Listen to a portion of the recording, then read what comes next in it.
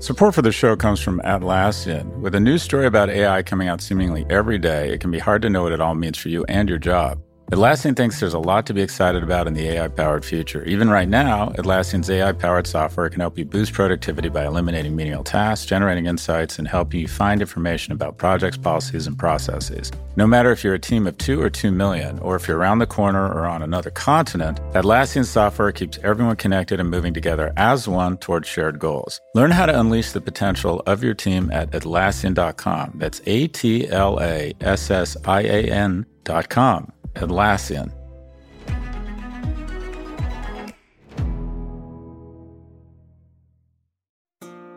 This episode is brought to you by State Farm. If you're a small business owner, you know that it isn't just your business, it's your life. And whatever your business might be, you want someone who understands. That's why you might want to check out State Farm's small business insurance. Why? Because State Farm agents are small business owners too, living and working in your community. That means they know what it takes to help you personalize your policies for your small business needs. Like a good neighbor, State Farm is there. Talk to your local agent today.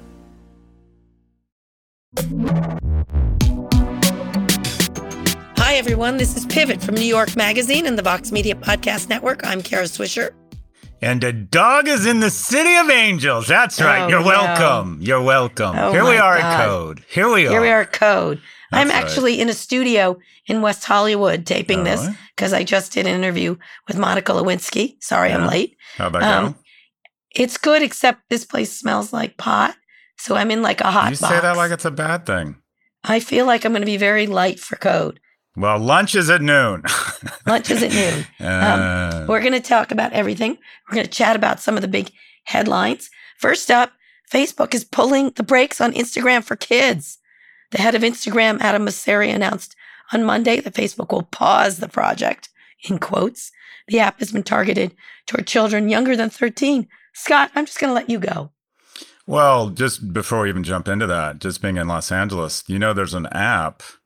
I mean, this is really wild. There's an app in Los Angeles that you can download, and you can have drugs delivered to your house, real time. Yeah. And it's not age gated. You can have drugs delivered to your house even if you're under 18. And you know what the app's called? What? Instagram. Get it? But here's the thing. No. I know it just for all. I don't know how to get young women off of Instagram and to not have more suicidal thoughts, but I do know how to get young men off of Instagram. How? You porn. Oh my God. I'm just bringing it today. I'm just bringing it. I am so give carrying me a cogent this show. answer of them doing this, pausing it. Give me a cogent answer. Well, it's just fucking ridiculous that they want. Okay, great. And in other news, Ralph Lauren has decided to stop clubbing seals to make fur collars. I mean, big fucking deal. It's ridiculous this was ever. And by the way, paused. Yeah. This isn't what should be going on. This shouldn't be. They've decided to pause disseminating something that is clearly, we know that is bad for youth. The government should be doing what it has done with every other substance or material that has ended up being bad for young people. They either age-gate it or they regulate it. We age-gate alcohol and tobacco. We put NC-17 on porn, but yet we've decided to celebrate Instagram's putting a pause on Instagram kids. Well, good for fucking them. Yeah, regulators, get off your ass. Do something. I agree completely. I mean, it's amazing. They're just, of course, they said they're going to consult people, right? They're not calling us, are they? Yeah, they're not going to call us. Yeah, I'm sure they're going to be very thoughtful about what we think. You know what? They should have us in there to yell at them. That would be very that's what they need. We wouldn't go, though. That's what they need. We wouldn't go, would we? No, we wouldn't go. That's what we need. Anyway, second thing. What do you think? I think it's bullshit. They should never do it. They should drop the project. They should stop fucking with us and not do it. They have not shown the requisite responsibility to create a safe service for adults. They shouldn't be doing it for children. Thank you. The entire public relations department and Nick Clegg at Facebook, they're the modern day Joe Camel. Ignore the cancer. It's fun. It's cute. Yeah, just stay the fuck away from our children. This is tobacco. That's it. Get away from our kids. Get away from it. It gives you insight that they even contemplated this. Who thought, oh yeah, that's a good idea. Who thought that? If they were more responsible, I would be, okay, all right, I'll listen to you. And I want you to make sure you're incredibly safe. Snapchat had said it. I'd be like, okay. But Snapchat's not saying it. The rest of them aren't saying it because they know the difficulties. Anyway, I think whatever. You don't get any claps from us, Facebook. The other thing is Pfizer's CEO says we should return to normal life within a year with the help of annual COVID booster shots. Others do not agree. There's all sorts of approvals waiting, including for kids 5 to 12, which look like they're coming right away. So what do you think about this? Well, there's been I've had a really nice weekend here. I love Los Angeles. I grew up here. I went to UCLA to go around my old stomping grounds, which is amazing. I did a hike in Runyon Canyon. I just love Los Angeles. But the image that really struck me was I'm staying in the hotel next to the hotel we're having the conference, and I looked down and I saw this line. I'm like, what is it, a Supreme store or something? At 7:30 in the morning, and I realized they were all in waiters' uniforms, and there must have been an hour-long wait for the entire staff at the Hilton, and they were in line, and I figured out, they're in line to get tested. You know why? Kara Swisher. Go ahead. And it's really funny. A kid I grew up with, this really nice kid that I bonded with, named Brent Seals, has had a total scrappy entrepreneur, has a ticket selling company. And then he pinged me this morning and said, I'm doing the testing at Code. And I thought, God, that's a agile entrepreneur for you. Live events get canceled. Now he's in testing. Anyway. Yeah. But the thing that just struck me, Kara, there's just no getting around it. This is really sad. It's sad that we're still here. None of us expected to still be here. And what you have is a nation that is blessed with an unbelievable supply chain. We are very innovative. We're producing the best vaccines in the world. And then we have the second most vaccine hesitancy in the world, just behind Russia. And I keep hearing all these people, when these conservatives get COVID, I'm like, and then you see people on Twitter saying, thoughts and prayers. I'm like, well, trust me on this. The prayers work much better when you're vaccinated. Yeah. And we're doing it because we're testing for instant infectiousness. And if you're infectious, you can't come. I mean, who pushed me? Mark Benioff on this issue. Well, Mark started texting me to, I mean, he's very, we're doing masking, testing, and vaccination requirement. And I know I'm going to get some pushback. It's more than that. If you leave the property, when you come back, you got to be tested again. I'm like, I'm stuck here. Indeed, I'm going to be tested. You're stuck with me, Kara. We're together for the next 2.5 days. So we're going to talk about that at Code with Andy Slavitt from who worked for the White House, who we've talked to before, and also Nancy Messonnier. So we'll talk about that in a second. Lastly, China banned crypto. The market doesn't seem to care. What do you think about this? This is really interesting, and that it's quite frankly, it's probably a proof point for the strength of cryptocurrencies, and specifically, they bounce back. Yeah, it looks like every time there's been a hit to crypto, it looks in retrospect as if it was a buying opportunity. The interesting thing here is that it's the beneficiaries are decentralized exchanges, DTX, Sushi, and Uniswap. And that is an exchange like Coinbase, for example. It's centralized and it's a platform and it can be tracked. And it's those platforms in China that are being shut down. But if you have a cold storage hardware wallet and you go through Uniswap or a decentralized exchange, effectively you're off the grid. And those require smart contracts to execute the trade. So you're seeing Ethereum bounce back, and you're seeing these decentralized exchanges not only bounce back, but reach new highs. So they are. It's sort of playing into a little bit the narrative behind crypto, and this is the power of it. It's its decentralized nature that a government, a central bank can't, or unfortunately the IRS or the FBI can't track these flows. What they're trying to do, and I think there's a lot at play here, and that is China's crackdown is really interesting. Games, antitrust, monopoly power, data, teens, tutoring, and now they're going after crypto. And you look at all these things and you say it's really interesting that with the things they're going after, but they're they're also trying to play finance. They're trying to launch their own stable coin, and I think America should do that as well. But I think it's fascinating. The Eagle coin? The Eagle coin, I guess. Eagle coin, yeah, something, right? Yeah. So we're going to have Gary, speaking of regulating cryptocurrency, we've got SEC Chair Gary Gensler at Code this week. Preet is talking to him, and we'll definitely ask about this. It's a big topic, but you're right. The bounce back, except in China, obviously, the crypto exchanges there are feeling hurt, is really interesting. It's going to be interesting. It's interesting to see how it plays out. I mean, I heard a very interesting theory or viewpoint from someone and said that America's lacks, or either call it poor regulation around entrepreneurship or just terrible oversight, and we've been overrun, depends how you want to frame it. But you might see a flow of human capital or innovation capital out of China into the US. But a lot of people say no. China has decided not to subvert national interest, economic interest. So I just think it's the biggest story that's getting the least coverage, and that is what China has decided to do. You know, people would say to me, well, Scott, you complain about this shit all the time. What would you do if you had a magic wand? And quite frankly, that's what China is. China doesn't have a magic wand. It has an autocratic fist. And they've just said, we've done a lot of analysis. This is bad for kids. This is bad for income inequality. This is bad for economic instability. And they've come in with a hammer. Social unrest. Yeah. So they've got a bigger problem with that. But quite frankly, all of this kind of adds up to one thing, and that is crypto is bigger than China. And if China kicked out... Crypto is bigger than China. Well, that's something to say. If China kicked out Apple or China kicked out Nike, you'd see a much more severe reaction in their stock than you've seen in Bitcoin and Ethereum. And this probably plays to Ethereum because of smart contracts. I find it absolutely. I find it really interesting. It's going to be. Yep. Anyways, but right now I would say all of this kind of is a bit of a confirmation of the power of cryptocurrencies. And one thing Gensler said, he said that he compared all of these altcoins, or what I've referred to as shitcoins, as wildcat banking, when there were too many banks kind of starting their own currencies. And the question is that the right analogy, or are all these coins just different stocks? Or trading cards. We decide that trading cards, baseball cards, have value.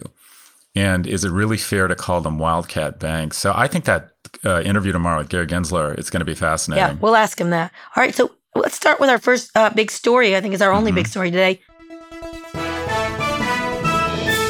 We're recording this on the first day of Code. Let's go through the list of speakers and the things we're going to do. For those who don't know what Code is, it's my conference I've had first with Walt Mossberg. Now I do it by myself, and I have help with people like Scott Galloway and many others. Thanks for that. I could hear you say like, oh, maybe I shouldn't say it's mine with the dog on the phone. But it is. I am. It is You're right. now. You're right. I'm just showing but up. the dog is going to do a lot. And by the way, the dog and I are going to have our own conference in Miami together. That's our conference. Little sunshine, little Latin, but little let me just tell you, hello. This is my house. So anyway. You think? Like your fucking every cousin in the world is here. Like every Swisher in the world is here. No, there's only my son. The Sultan of Wokistan has arrived. God. My mother, my son, and my brother are here. Everybody else stayed at home of my giant clan. Dr. Swish, Bane, and Lucky. Lucky's looking good. He's here. I'm interested to see Lucky's fashion. Okay, good. I'm so glad. But let's not talk about my mother. Let's talk about the speakers. So first of all, you're talking to Sam Harris, and you're also giving a presentation. Why don't we talk about what you're doing first? First off, the thing I was just saying to the team, I'm intimidated. I used to punch these decks out like there was no one's business. And this is the first live presentation I think I've done in 18 months. And I don't want to disappoint you. So I've been spending a lot of time on it. And I think we have trouble processing everything that's happening. And I love Daniel Kahneman's theories around slow and fast thinking. And when you're overwhelmed with information and you have to process it really fast, i.e. a crisis, you go fight or flight, a friend or enemy. And I think we've taken a lot of concepts, whether it's crypto, whether it's online trading, whatever it might be. And I think we have a tendency to go very binary and say this is overhyped or underhyped. So my presentation is what things are underhyped and what things are overhyped. And I'm going through everything from healthcare to crypto to different unicorns and trying to say, is this, space travel, is this underhyped or overhyped? So anyways, title of my presentation is Underhyped, Overhyped, question mark. Okay. And Sam Harris, what are you going to see? Neuroscientist, very interested in psychedelics, correct? Yeah, I'm just an enormous fan of Sam. I think he's like courageous and a very interesting thinker. And we're going to talk a little bit.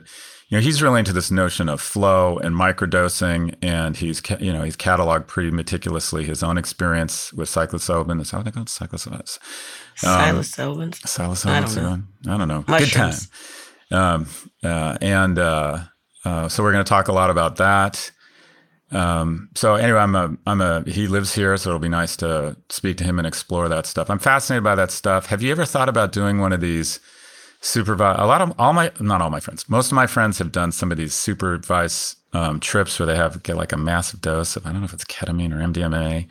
And then somebody asks them questions and they kind of unlock all the things in your life and you address things that you haven't addressed. And I'm not exaggerating. I think the majority of the people I've talked to who've done it have described it literally as a life-changing experience. Yeah, that's why we have a whole day of it at Code, just so people know we have a mind and body thing. And one of the panels is all on psychedelics. We're very interested in that as a business and as a sort of replacing problems with opiates and things like that. PTSD, so it's a big area. And severe depression. And I'm 100%. a big believer in suppressing things. Like I know I got some shit to deal with, but I'd rather just keep it suppressed. I think that's one of my core competences is I just keep shit buried. No, don't do that. Keep it I'm buried. very self-actualized. Don't need to deal with it. I don't bury anything. Are you? No, I don't bury. Yeah.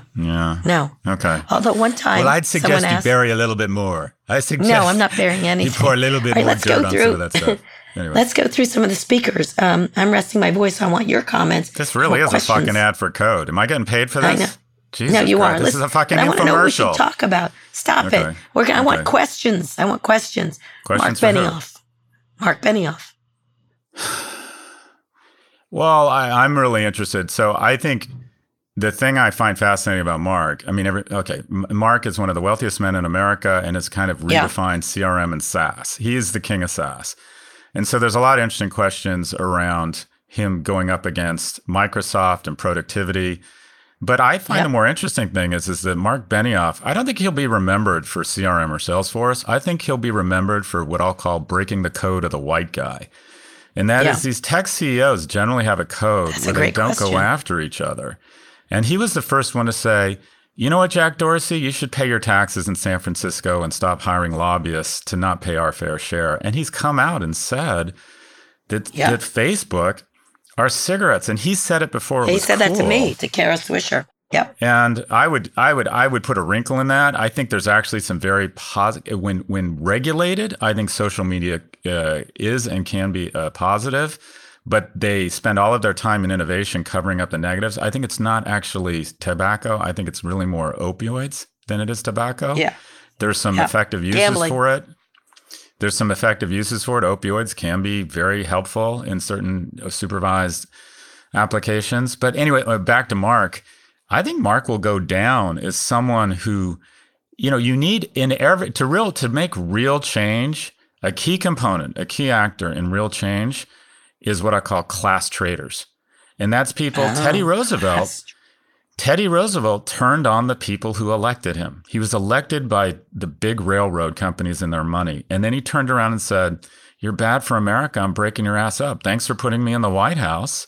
And now I'm breaking you up. And Mark Benioff. Excellent question. Mark Benioff is a class trader. He's broken the code of the white guy. And I think that's what he's going to be remembered for. And I think he'll be remembered as a positive force in history around this shit. I like this question. All right, next one. Margrethe Vestager, speaking of regulating these people, she's come all the way from Europe. Obviously, she is, I'm trying to pronounce her name correctly. I just didn't. Margrethe Vestager. Margrethe Vestager. Anyway, what should I ask her? Well, I'm excited. I think I told you once. I spotted her on an Amtrak train knitting, and I was staring at her. She's a knitter. I told you that. I was staring at her so much. I'm like, this woman's probably going to think I'm stalking her. So I went over and introduced myself, and I took a picture with her, and she couldn't have been more gracious. I just find her incredibly impressive. The question you need to ask her, though, is quite frankly, have the things they've done in Europe, have they worked? Because a lot of people would argue all they've done is cemented and actually played to big tech's favor, that it's the small and medium-sized media companies that have had to incur all the costs, and the bigger companies have actually extended their lead. So, what has what Europe done, what they've done in terms of regulation, has it worked, or has there an element of it backfired? And then the next thing I would ask is, if America doesn't regulate these companies, what does she think they can do in Europe? What will happen? Does she ever see a European nation kicking one of these companies out? Because I would argue, or arresting. Well, my understanding is that there's certain executives at Facebook that are reticent to fly over UK airspace for fear their plane will be commandeered down and they'll be arrested, but for refusing, to testify or anyways. But I would, I like her, but has what she and Europe done, has it worked? I'm not sure it's worked, Kara. I'm not sure it hasn't made things worse. That's a good question. I'm totally using you as a, cramming for the exam, essentially. There you go. Just so you know. The area manual. You're Paula Gabriel. I used to look at her test when I was in 8th grade. I used to look over and say, wait, what is that? I'm just going to ask a few more. Aria Emanuel. Oh, gosh. Their company makes no sense as a public company. Their stock's off, and it should be. How is there any synergy there between, professional bull riding and managing Brad Pitt? I just don't. I don't understand WME as a public company. What is the story there, and what are they going to use the proceeds for? Do they think they're going to roll up? I mean, there's certain endemic or things about the company itself, and then I would, what is the changing role of talent management in streaming? I'd just be very curious. He's at the helm of the bobsled in terms of the changes here, and he sees the capital flows. I would want to understand from him. I'm like, okay, winners and losers. What do you think happens to the cable bundle? Is the decline been overestimated? What do you think happens to live sports and live events? I mean, he really does see kind of the flows of what people are spending money on and where the talent is going. So I would go down 2 tracks. One, WME as a public company makes no sense to me. Tell me why it does. Yeah. And then two, give us your winners and losers in the world of content and talent, because he really is at the forefront. And also, I would just be, if you have enough time, he's kind of famous for a management style that is very, what I'll call and quite frankly, I think that management style is underrated. I think, being honest, and I don't call it terse, but I don't think that, I think there's a Hallmark Channel version of business, and then there's what business is. And I'd be curious if and how his management style has changed over the last decade. I think he's going to say something bad on stage. I think he can't help himself. We'll see. Or good. Isn't that what we want? Good. Yeah. Oh, no, it's good. I always enjoy talking to him. A couple more. Ted Sarandos. He's the co-CEO and chief content officer of Netflix. This is going to be a good one. Well, Netflix has stalled a bit. Its stock has lost its trajectory. I mean, it's still an amazing performer over the last 5 or 10 years, but it's kind of Disney Plus has come in. There's a massive capital coming into the place. Apple TV, I'd be curious. I mean, the problem, I'd say, who does he see as competitors? But he'll lie and say, our competitors are everything and everyone. Yeah, time. I would want to know. I think it's going to be difficult for them to extend. Do they believe it'll be difficult for them to continue to maintain their momentum without going vertical? Every company that's gone over $1 trillion, which is what Netflix needs to do to attract investment capital, has one thing in common. They've gone vertical, whether it's Amazon going into fulfillment, whether it's Apple going into their own microchips and their own retail. Netflix, in my view, needs to go into the device business. And because at $17 billion in content, I guess it could go to 20 or 30 billion, but it strikes me that they need, do they have any plans? What vertical? Well, a device. It strikes me that one of these players, Apple is already starting to sweep the Emmys. And I think a lot of it, I'll be honest, like Ted Lasso, I think Ted Lasso is a cute show. If it wasn't owned by a monopoly that stuck it in front of my face because of unnatural monopoly power, I think it could have easily been forgotten. I think it could have easily gone abso-fucking-lutely nowhere. The Queen's Gambit could have been screened on Mars and we would have found it. That shit was genius. Ted Lasso is cute. And he's now competing against a company that can put content in front of 1 billion people and get decent, cute content at the Emmys. And he's now competing with folks that are vertical. I wonder if and how they plan to go vertical. He's not going to, but the problem is he's not going to say anything because he's a public company. Well, I hope so. We'll see. All right. I have 3 more. Quick. Okay. Lisa Su, head of AMD. Obviously, they did that deal with China many years ago and some other things about making things. And now the company's roaring. At the same time, we have a chip problem across the world. Obviously, I have to talk to her about China. Anything else? Well, the fastest means to grow your economy is through intellectual property theft. And the intellectual property theft of the next decade that could have a huge impact on the U.S. and probably more of a strategic impact on Taiwan is China's in the midst of incredible IP theft around, what is it, DRAM or DRAM? I think it's a real threat to our national security and probably to their company. Is that my feeling is basically China is in the midst of building up their own chip and microprocessor industry, and like does she see it as a threat, and what can be done about it? I think this is really serious. That if China does what they did to apparel or to Siemens or to cell towers or to they basically just through what people don't realize is they think that our covert espionage efforts are about spies killing each other and stealing nuclear codes. No, they're not. It's much more boring. It's about stealing trade secrets from companies.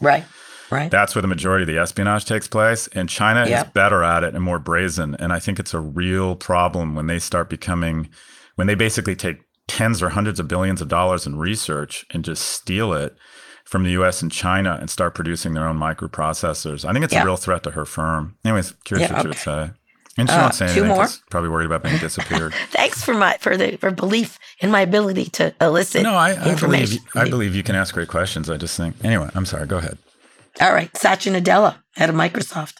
Speaking of cybersecurity. How the fuck have they escaped any big tech scrutiny? They were the bad guy. They've gone from Darth Vader to like Luke Skywalker. Like, how have they pulled off the ultimate acrobatic move and become the bad guys to the good guys? Like, what is it about his leadership style and what they've done no company in history has done a better job of starching their hat white. Yeah. And it's just amazing. Microsoft, most valuable company in the world for a while, now second most valuable, and nobody ever talks about them as a monopoly. Nobody ever talks about their externalities. They've done an amazing job at that. And I would ask them, it's arguably everybody talks about IBM's renaissance, Apple's renaissance, Microsoft's renaissance. I mean, it's just, there's just no getting around it. It's just, I mean, they never did poorly, but for 10 years, the stock went flat. And then it's been an unbelievable performer. I would love to know what are the 2 or 3 things. I mean, despite missing social, despite missing search, despite missing mobile, they continue to just perform. And I would love to just know, it's going to be tough for him to be very honest about his own company, but I'd have to love to ask the same question in the same vein as Ari Emanuel. I would love to know, I think Satya Nadella is a very deep, smart, practical thinker. I'd love to know, Satya, what technologies are overhyped and underhyped in your view? And like, is it voice? Is it AI? Is it driverless technology? Like, what is underhyped and overhyped in your view? I'd love to get his take on stuff. Good ones. All right, last one. By the way, Scott and I didn't know you were going to do this. I'm doing this literally. I know, that's what I want. I need help. Oh my God. By the way, Scott and I are going to do a mind and body panel with all kinds of psychedelics and body people. That's going to be fun on the 3rd day. But last but not least, I did not know that, quite frankly. I did not know that. But anyways, I'm looking forward to it. Just show up. That means your co-host canceled, and they've said, okay, bring in Scott. Whatever. No, you were always the co-host. Last but not least, you keep asking me and going, should Stephanie Ruhle do this instead of you? No. Should Stephanie Ruhle do this instead of you? Other than talent and being much hotter than me, she has nothing on me. She has nothing. All right. There's plenty of other speakers like Jason Kylar, Chris Krebs, all kinds of people coming. Casey Means, we've got Nancy Messonnier, we've got all kinds of people coming. But last but not least, Elon Musk. Elon. Yeah. I mean, I would ask him a lot. One, cryptocurrency is so powerful, and it plays such a huge role, and he plays such an outsized role now. He's moving markets. Does he feel any additional responsibility to maybe have more impulse control around tweeting things when he can take markets up or down? Or does he just like, well, that's just who I am and that's just part of it? He said 2 or 3 years ago that there'd be 1 million autonomous Teslas on the road within 12 months. I haven't seen one. Is driver, I would ask some hard questions, but also I would also give him some softballs. Like what I forget what it was called, Discovery 4. He totally I mean, he just showed up with a fucking elephant gun of space tourism, sending people around the Earth 3 times versus this ridiculous, send people up to the height of where a citation 10. And then what Virgin and Amazon did was literally they brought a squirt gun to a gunfight. And he is killing it around. I think SpaceX is just performing like crazy. And the other thing, this is part of my presentation, you know what I think is really underhyped? You know what changes the world? It's not going to Mars, which isn't space exploration, it's space execution. You know how he's going to change the world? Is with the Boring Company. And that is, there are the richest people in the world who've had the most impact have done one thing. They've all built time machines. Amazon Prime is a time machine. Netflix is a time machine. If your kids only watch Netflix, they save 11 days a year in commercials. Healthcare is going to build a time machine and give a woman who's managing her child's diabetes 8 of the 12 weeks back a year that she spends managing that kid's diabetes. If we can create from a 80-minute commute to a 10-minute commute, the most crowded corridors in the world, he's going to give thousands of years back to humans. And not only that, if you start transporting, what we've learned through COVID is the future is not about us getting around the world faster. It's about bringing the world to us faster. And if you build these tunnels, I think the really exciting thing about them is through, and it's boring, but the boring shit is what moves shareholder value. It's moving goods through so you can get your stuff in 10 minutes instead of 48 hours. I love when people make fun of him. The Boring Company is hugely underrated. I'd like to know more about it and what his vision is for it. This was good. This is excellent. Right? I like this. We should do our own conference. Oh, we are. Yeah, we are. Except it's in Miami. If you think I'm fun and out of control here, oh my gosh, wait till we get to South Beach. We see a little salsa dog. We see a little El Perro. That's right. No. That's right. That's all right. A lot of sunblock. Scott, let's go on a quick break. When we come back, we're going to talk to a friend of Pivot, continuing this ad, Jim Bankoff of Vox Media. Who's Jim Bankoff? I don't know. Oh, wait, he's our boss. He's our boss. We don't care. Yeah. Fox Creative. This is advertiser content from Atlassian. One of our customers who produces pizza at a very large scale all across the world. Believe it or not, they use AI to review the quality of the pizzas that are created. That goes through a workflow that scans the images of the pizzas and makes sure they visually look like what they should. So it's pretty cool. That's Sharif Mansour, Atlassian's head of AI. Sharif thinks there's a lot for companies to be excited about on the AI-generated horizon, spanning everything from making pizza to producing podcasts like the one you're listening to now. There'll be far more jobs created on the other side of this revolution. Instead of a world of less, Sharif envisions an AI-powered world of more. In everyone's day job, they're moving from doing the thing to often being an architect of the thing. It unleashes the potential of every human. And I think we can go from a world where few people have access to a high level of intelligence to a lot more people having access to this information. AI is really giving everyone on the planet more resources to do great things. And I'm very optimistic about that opportunity that lies ahead. Transform teamwork with the power of AI-human collaboration. Start using Atlassian Intelligence for your Atlassian products like Jira and Confluence now. Learn more at Atlassian.com. That's ATLASSIAN.com.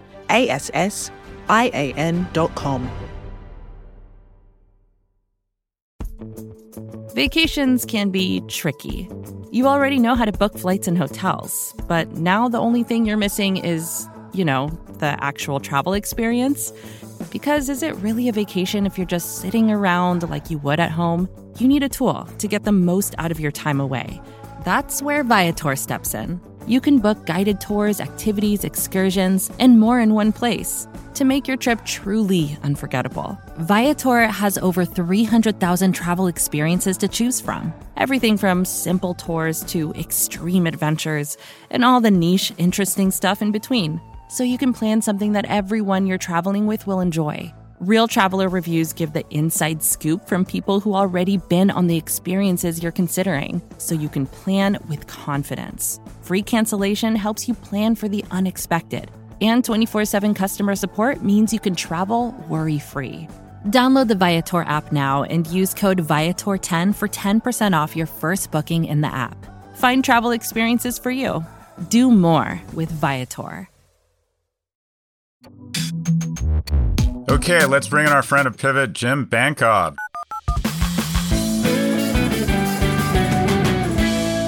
Jim is the CEO and co-founder of Vox Media, and that makes him our boss, kinda. He joins us today to discuss the state of the industry as we head into code. Jim, welcome.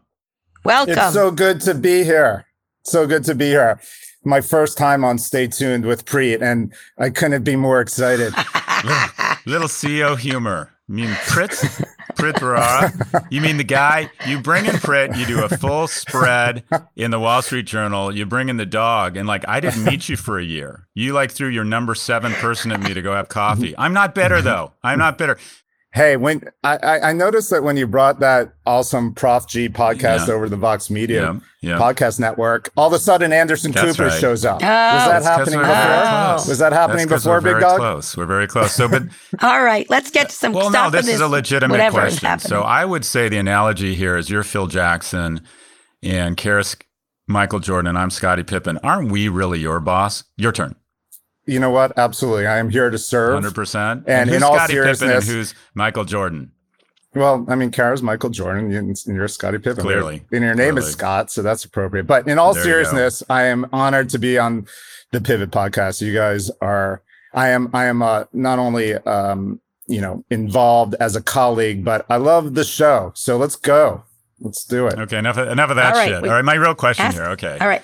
So we've been using this term helm of the bobsled. So ad-supported media, and Vox still is technically ad-supported media, or a lot of it is, and that is we got New York Magazine, we got podcasts, which seem to be one of the few ad-supported mediums that is actually growing. What is your observation around advertising? What mediums, I mean, is there really a future in ad-supported media, and even if it's digital, even if it's podcasts? Like, what are you seeing out there? What are the trends?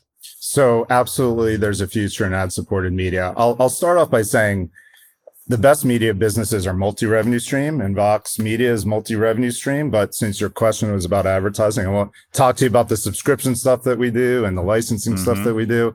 But we want an overview, Jim. We need an overview of the whole market. Listen, as it relates to advertising, the advertising market is growing, and digital is continuing to take share from the billions and billions that still haven't migrated from broadcast and cable and even print and other forms. And so digital is a growing pie. I think the issue is that if you are subscale, it's harder to do it well. If you can't make and that's for a few reasons. Advertisers don't want to spread their money across a lot of smaller sites. It's in smaller properties. It's a pain for them.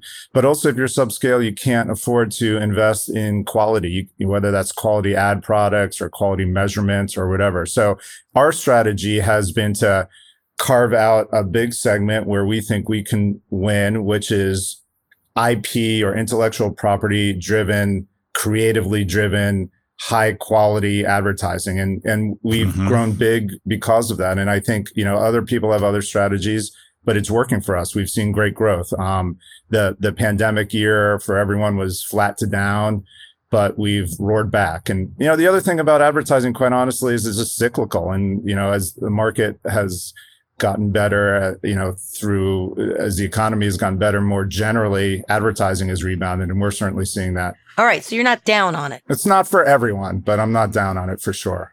But is this all headed to kind of it just logically you think, well, this is headed towards a Netflix model. Do you see in 1 year, 3 years, or never that Pivot will be behind a wall, or that all of the Vox podcasts will be behind a wall and we'll be charging $5 a month? Because those revenues are valued at a multiple of revenues versus the business we're in, which is valued at a multiple of EBITDA. Will that happen? Will it take longer than we think? It just seems if you look at, scripted content and video, that's where it's headed. Why has that not happened with audio and podcasts yet? I think that, again, the best businesses have dual revenue streams, or maybe even, more than that. If you look at, we're three of us remember the good old days of cable and Liberty Media and John Malone and all that stuff, subscription fees and advertising fees together. And that's where I think it's going. And that's where I think podcasting is going too. So, and I think it's an opportunity for the talent, you guys, for creators to benefit from both of those revenue streams.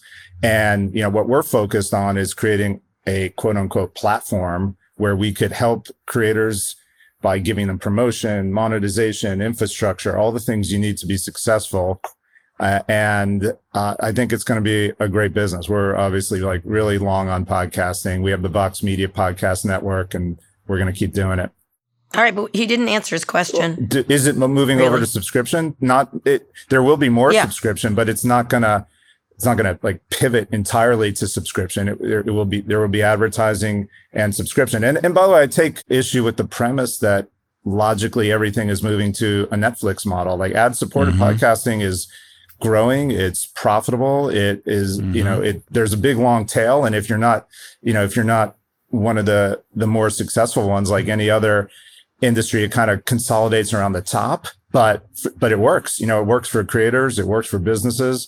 So no, I don't think it's inevitably going to a Netflix model. I do think it's going to a dual revenue stream model, and we're excited to be part of that. I joked around about like stay tuned with Preet to start off, but Preet has upwards of Cafe Media, which is the company that we acquired, that is led by Preet. They have tens of thousands of paying subscribers, in addition to a big flagship model podcast that is ad supported. He has tens of thousands paid subscribers. Tens of thousands paid subscribers. But pause there. What's the difference in content in podcasts that warns people or catalyzes people to pull out their credit card versus endure an ad from Athletic Greens or ZipRecruiter? More focused, more niche. I think even Netflix has its share of blockbusters, but Netflix, I think, is particularly strong because it has, it appeals to hundreds or if not thousands of different particular interests. And what you can do the same thing in podcasts. I think the large, broader ones are going to be ad supported, and then the more micro targeted ones lend themselves to subscription. And have a fan base. That's right. Right. And have more of a fan. One of the things that I think a lot of people are thinking about is the impact of the pandemic on your business. I'd love to sort of, running a business, obviously there's the remote work part, the creation part, but in general, what has been the impact and how do you feel now, even though we're not quite out of it? We had to do a lot of stuff at Code around COVID, obviously. We canceled last year. That's one part of your business. You have remote issues. Talk a little bit about managing in a pandemic. Well, yeah, I'm glad you brought it up, Kara. And it's, we're definitely, it rages on and Delta variant, and we are taking it incredibly seriously here at Code. We're taking it incredibly seriously at Vox Media in terms of office. And, there's a lot of decisions to be made. And I guess aside from things that people have already talked about, like, making sure that everyone is safe is paramount. And we take, we're focused primarily on that. But the interesting thing is different people in our employee base, and we now employ, about 1,300 plus full-time people. People have different needs. People have different opinions on things. And we are working hard to listen, but also make some decisions so that we can move forward. They expect us to lead. And we're trying really hard to gather as much information so that we can do that. So, for us, that means we're in a position where we can provide our employees with flexibility at this stage. Do you think everyone has to do that? Is that what every employer is going to have to do? I think, information economy employers where it's not literally essential to always have in-person collaboration are probably going to have to lighten up around forcing people to come to the office.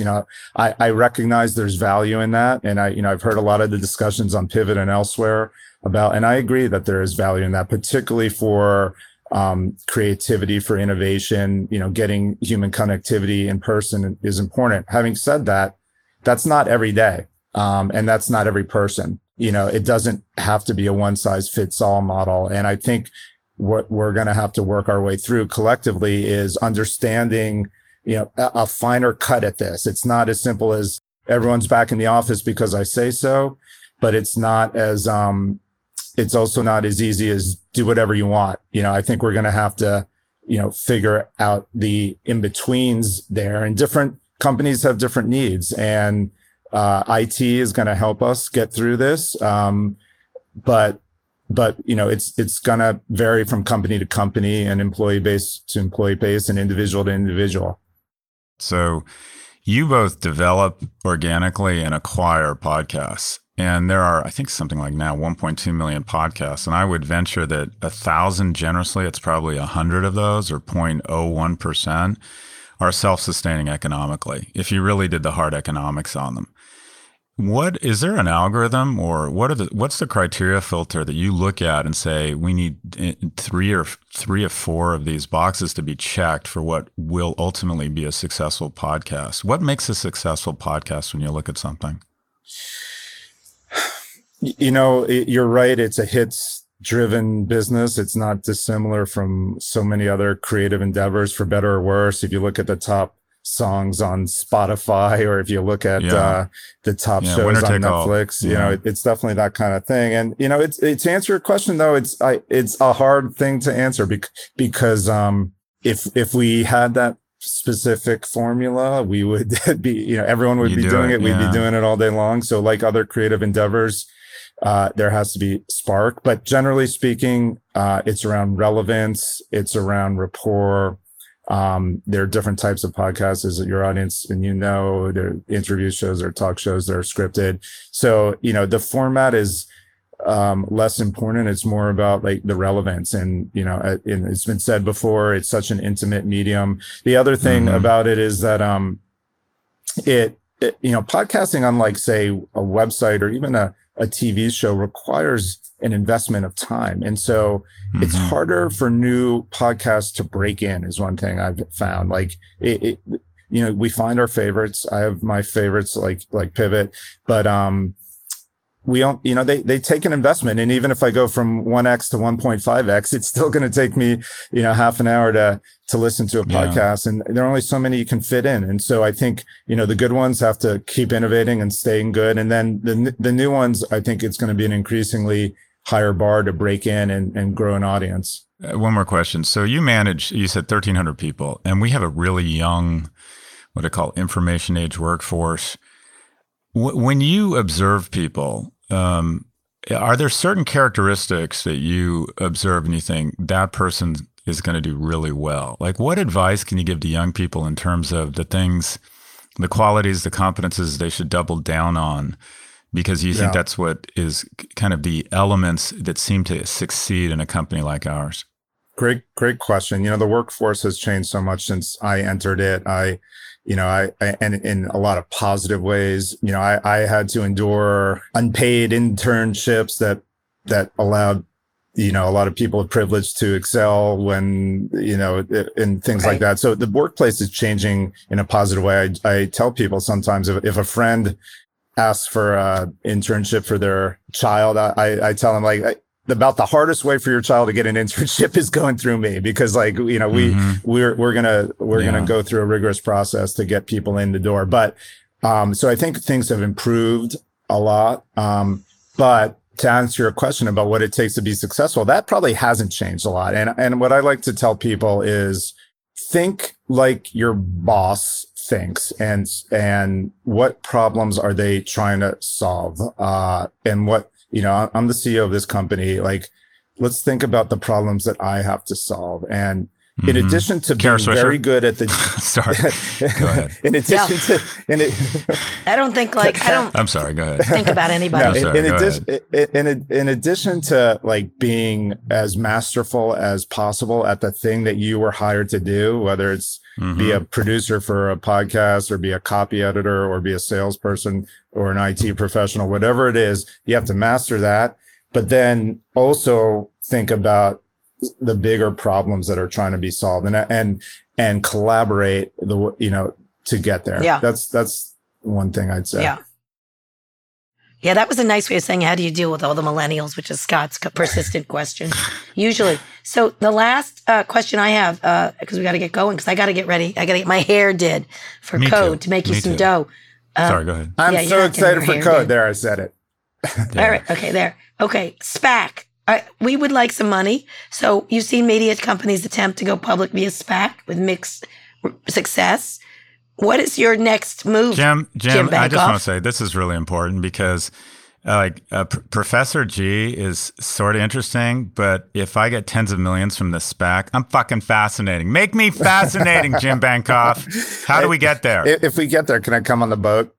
Yeah, 100%. Yes, he already has a boat. I don't have a boat. That's not true. I don't have a boat. I get seasick. Anyways, I'm sorry. Go ahead. All right, whatever. Yeah. So, we've worked really hard at Vox Media to put ourselves in a position where we can determine our own fate. I think there have been a lot of companies that have, as there always have been, that have resorted to different kinds of financing to kind of get while the getting is good. And sometimes that, and you could say the same thing about SPACs that you could say about an overheated venture market or anything else. But we're going to do what creates and realizes the most value and the most potential to grow the kind of company that we want to grow. Of course, we're going to treat our shareholders well, but we're going to treat our other stakeholders, employees, advertisers, partners, et cetera, well in that process. And we're going to use financing as a means to do that. And so if the SPAC market is the right way to do that, we'll look at the SPAC market right now. You should be a public market CEO because you just said nothing. You just absolutely said nothing. I was just thinking that. Questions. I'll give you some more tea on this. I think there are a lot of companies that are using SPACs because they have to, because they have to do an acquisition or because they have to get out somehow. We're not one of those companies. The bloom is off the SPAC rose. And so do we find value in the right kind of liquidity? Yes. Do we find value in the right kind of currency so that we can continue to pursue more and more ambitious acquisitions in addition to the organic growth? Yes. We will be doing those things. And, if a standard IPO gets us there, great. If a SPAC gets us there, great. If some other form of financing gets us there, great. But we're not in a position, we're a profitable company. We don't have to we'll speak on that. So we'll be opportunistic in terms of capital. Year-on-year revenue growth, 2020, 2021. We're not disclosing that we're a private company, but up and to the right. And, hold on, 20%, 40%? Meaningfully up. Meaningfully up. And we're profitable. EBITDA margins, good, same, better, worse, but same, better than media companies? They're strong and they're growing. And they're growing while we are still importantly investing in our business, investing in our people, and investing in the technology that enables us to be more efficient. Where does most of our growth come from? Organic or acquisitions? Most of our growth comes from organic, but when we look to do acquisitions, we look to not only acquire new properties, but also new capabilities that will help us grow. And our biggest one to date was New York Media. That was a home run. New York Mag, Vulture, Intelligencer, Strategist, et cetera. It's just a home run in terms of more weight in the advertising market, but also a new subscription revenue stream with New York Mag Digital, an e-commerce powerhouse with the Strategist. So we're going to continue to look for opportunities that not only grow us in both, so in other words, we got to get going because I really do have to get to the stage. I got to get to the stage. Answers. We'll smell you. Shut up. Elon is waiting for me. All right, you two are gonna kill it. I can't wait to be there. Listen, you need to make a prediction. It can't be code. Will be great. All right. Well, an obvious one is consolidation is going to accelerate. We're going to be an acquirer. We're not the only ones. So look for that to happen. I'd say another thing though, and this will go contrary to Scott's Netflix's inevitable thing is, I think the rise of advertising supported VOD, AVOD as it's called, right now, YouTube kind of dominates that market, but YouTube is not a substitute for say linear cable. American households are not going to be able to buy 5 different subscription things, and they're going to turn to Roku. Who do you turn to services like Roku, like Pluto, Amazon, and I think that's going to be a viable market. I think So you think the Peacock strategy with the paid options makes sense? Well, I think Peacock could be one. Roku could be one. There, we're going to see how it shakes out. But ad supported, it's a big country, and not, as I said before, not everyone has the income to buy, to kind of rebundle things on their own. So, All right. Perfect. All right. This is great. Your hair is on point. I think he's one of the more handsome media executives. Oh, thank you for saying that, Scott. Yeah, he is a handsome executive. You know what the thing is, Jim? My only doubt that you're going to get us to the promised land is you're just too fucking nice. Fuck off. Yeah. And have a there great. You go. You're learning. Let's end on that. Let's end on that. All right. Thank you, Jim. Maybe I will get rich. All right. One more quick break. We'll be back for wins and fails. Support for this podcast comes from Constant Contact. If you're a business owner, you already know that it's really, really hard to cut through the noise of everyday life. If you want to connect with your customers, you need to break through the noise. You need Constant Contact. Constant Contact is a marketing platform that makes it easy to reach new audiences, grow your customer list, and connect over email, text, social media, and more. Whether you're a marketing guru or just learning the ropes, Constant Contact offers writing assistance tools and automation features that make it simple to say the right thing at the right time. So get going and start growing your business today with a free trial at ConstantContact.com. Just go to ConstantContact.com right now. Constant Contact, helping the small stand tall. ConstantContact.com. Support for this show comes from Sylvan Learning. As a parent, you want your child to have every opportunity, but giving them the tools they need to tackle every challenge, that takes a team. Now more than ever, educational support tailored exactly to what your child needs can make all the difference. That's why parents have trusted Sylvan Learning for 45 years as the ultimate teammate in their child's educational journey, instilling in them a love for learning and a passion for reaching the next level. And Sylvan's Insight Assessment can identify gaps in learning and areas that could be of concern for your child. It's a 360-degree view into your child's learning that you can't find anywhere else, and helps ensure that your child didn't miss something in school that might put them at a disadvantage in the future. And right now, it's the best price of the year at $29. Go to sylvan29.com to learn more and get your child's assessment for only $29. That's SYLVAN 29.com.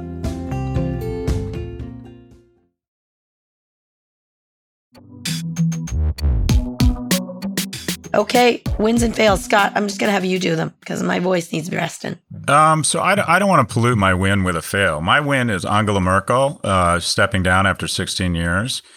I think that, unfortunately, I hope she doesn't mark the end. I hope she just marks the pause in what is an unhealthy. Well, I think there's been an unhealthy transition in our leaders from character to charisma, where we've gone after sort of these charismatic, loud. In a digital world of Twitter, it's more about how loud and persistent you are versus the veracity or the character of your comments. And I think Angela Merkel reeks of character. And if you look at Germany through the last 16 years, I mean, America's been a bit of a shit show. Asia's been an emergent China. If Europe had been an aggressive shit show with there are components of Europe that have been a problem, but the engine of Europe, we talk about the United Kingdom because inherently we just want white people to talk about white people who speak English is thinking they'd set the tone.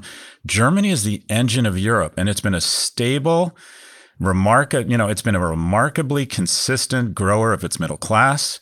It's been a liberal society that's managed to grow its economy. I love the fact that she is not an ideologue, that she herself is quite conservative, but she didn't get in the way of gay marriage. She understood that she wanted to go where Germany wanted to go. The majority of people who are not, who have immigrant parents has exploded there, which I think is a good thing. I think she represents a real steady hand, a real ballast for Europe over the last 16 years. I think and not only that, she started, I like the fact, you know what she did? She got a PhD in quantum chemistry. And she represents this terrible word that I don't think is terrible. She represents intellectualism. She represents being smart. Okay, but I think she definitely led, as someone said on Twitter, this 16-year tenure was an example of steel with grace. I would agree. Yep. That said, the center-left Social Democrats won the biggest share, and her outgoing center-right Union bloc was very close, but Social Democrats are now in charge, and a seat held by Merkel since 1990 was run by a candidate in the other party. She was born in 1993. So I think it's very healthy, but change is afoot in Germany for sure. Yeah, but what I would just my win. A quantum chemist has been the most stable hand of 16 years in the last century, and I think she's led a remarkably honorable life. She could have left after 8 years and gone on boards or gone to work for a private equity firm. Agreed. But her heart is with Germany. Let's give it up for Angela Merkel. Yeah. Chancellor Angela. Merkel. We love her. That's my win. All right, I agree with you. Good one. Okay, no fails. I'm not going to have any wins. The win is going to be you on stage with me at Code. Go on. That's what it's going to be. I'm being nice. That's right. Thank you for answering my questions. Don't be nervous about the nervous. Speakers. It's really helpful to me. That was my win, is getting good questions out of you. Well, thanks anyway, we're going to take listener questions on Friday's show as usual. Record yours at nymag.com/pivot.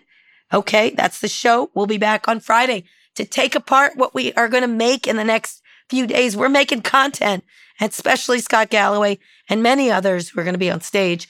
So we're going to have a lot to talk about. Scott, read us out. Today's show was produced by Lara Naiman, Evan Engel, and Taylor Griffin. Ernie Indratot engineered this episode. Thanks also to Drew Burrows, my man, coming to me with LA, next to me, tall and handsome, giving me some street cred when I go running on San Vicente later. Make sure you're subscribed to the show on Apple Podcasts, or if you're an Android user, check us out on Spotify, or frankly, wherever you listen to podcasts. If you like the show, please recommend it to a friend. Thanks for listening to Pivot from New York Magazine and Vox Media. We'll be back later this week for another breakdown of all things tech and business. I love LA.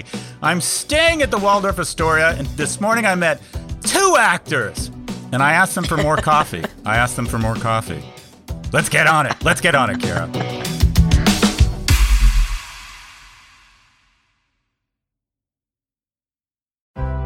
Support for the show comes from Atlassian. Whether you're exploring space, making pizza, or producing a podcast like this one here, chances are your team is marching into the AI-generated horizon. Atlassian Intelligence is unleashing a new era of teamwork. You can use Atlassian's AI-powered products for everything from brainstorming ideas to finding information to summarizing huge documents, all by using normal, everyday language.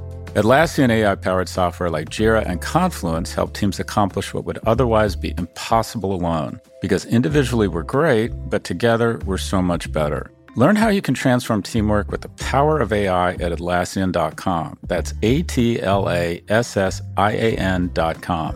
Atlassian.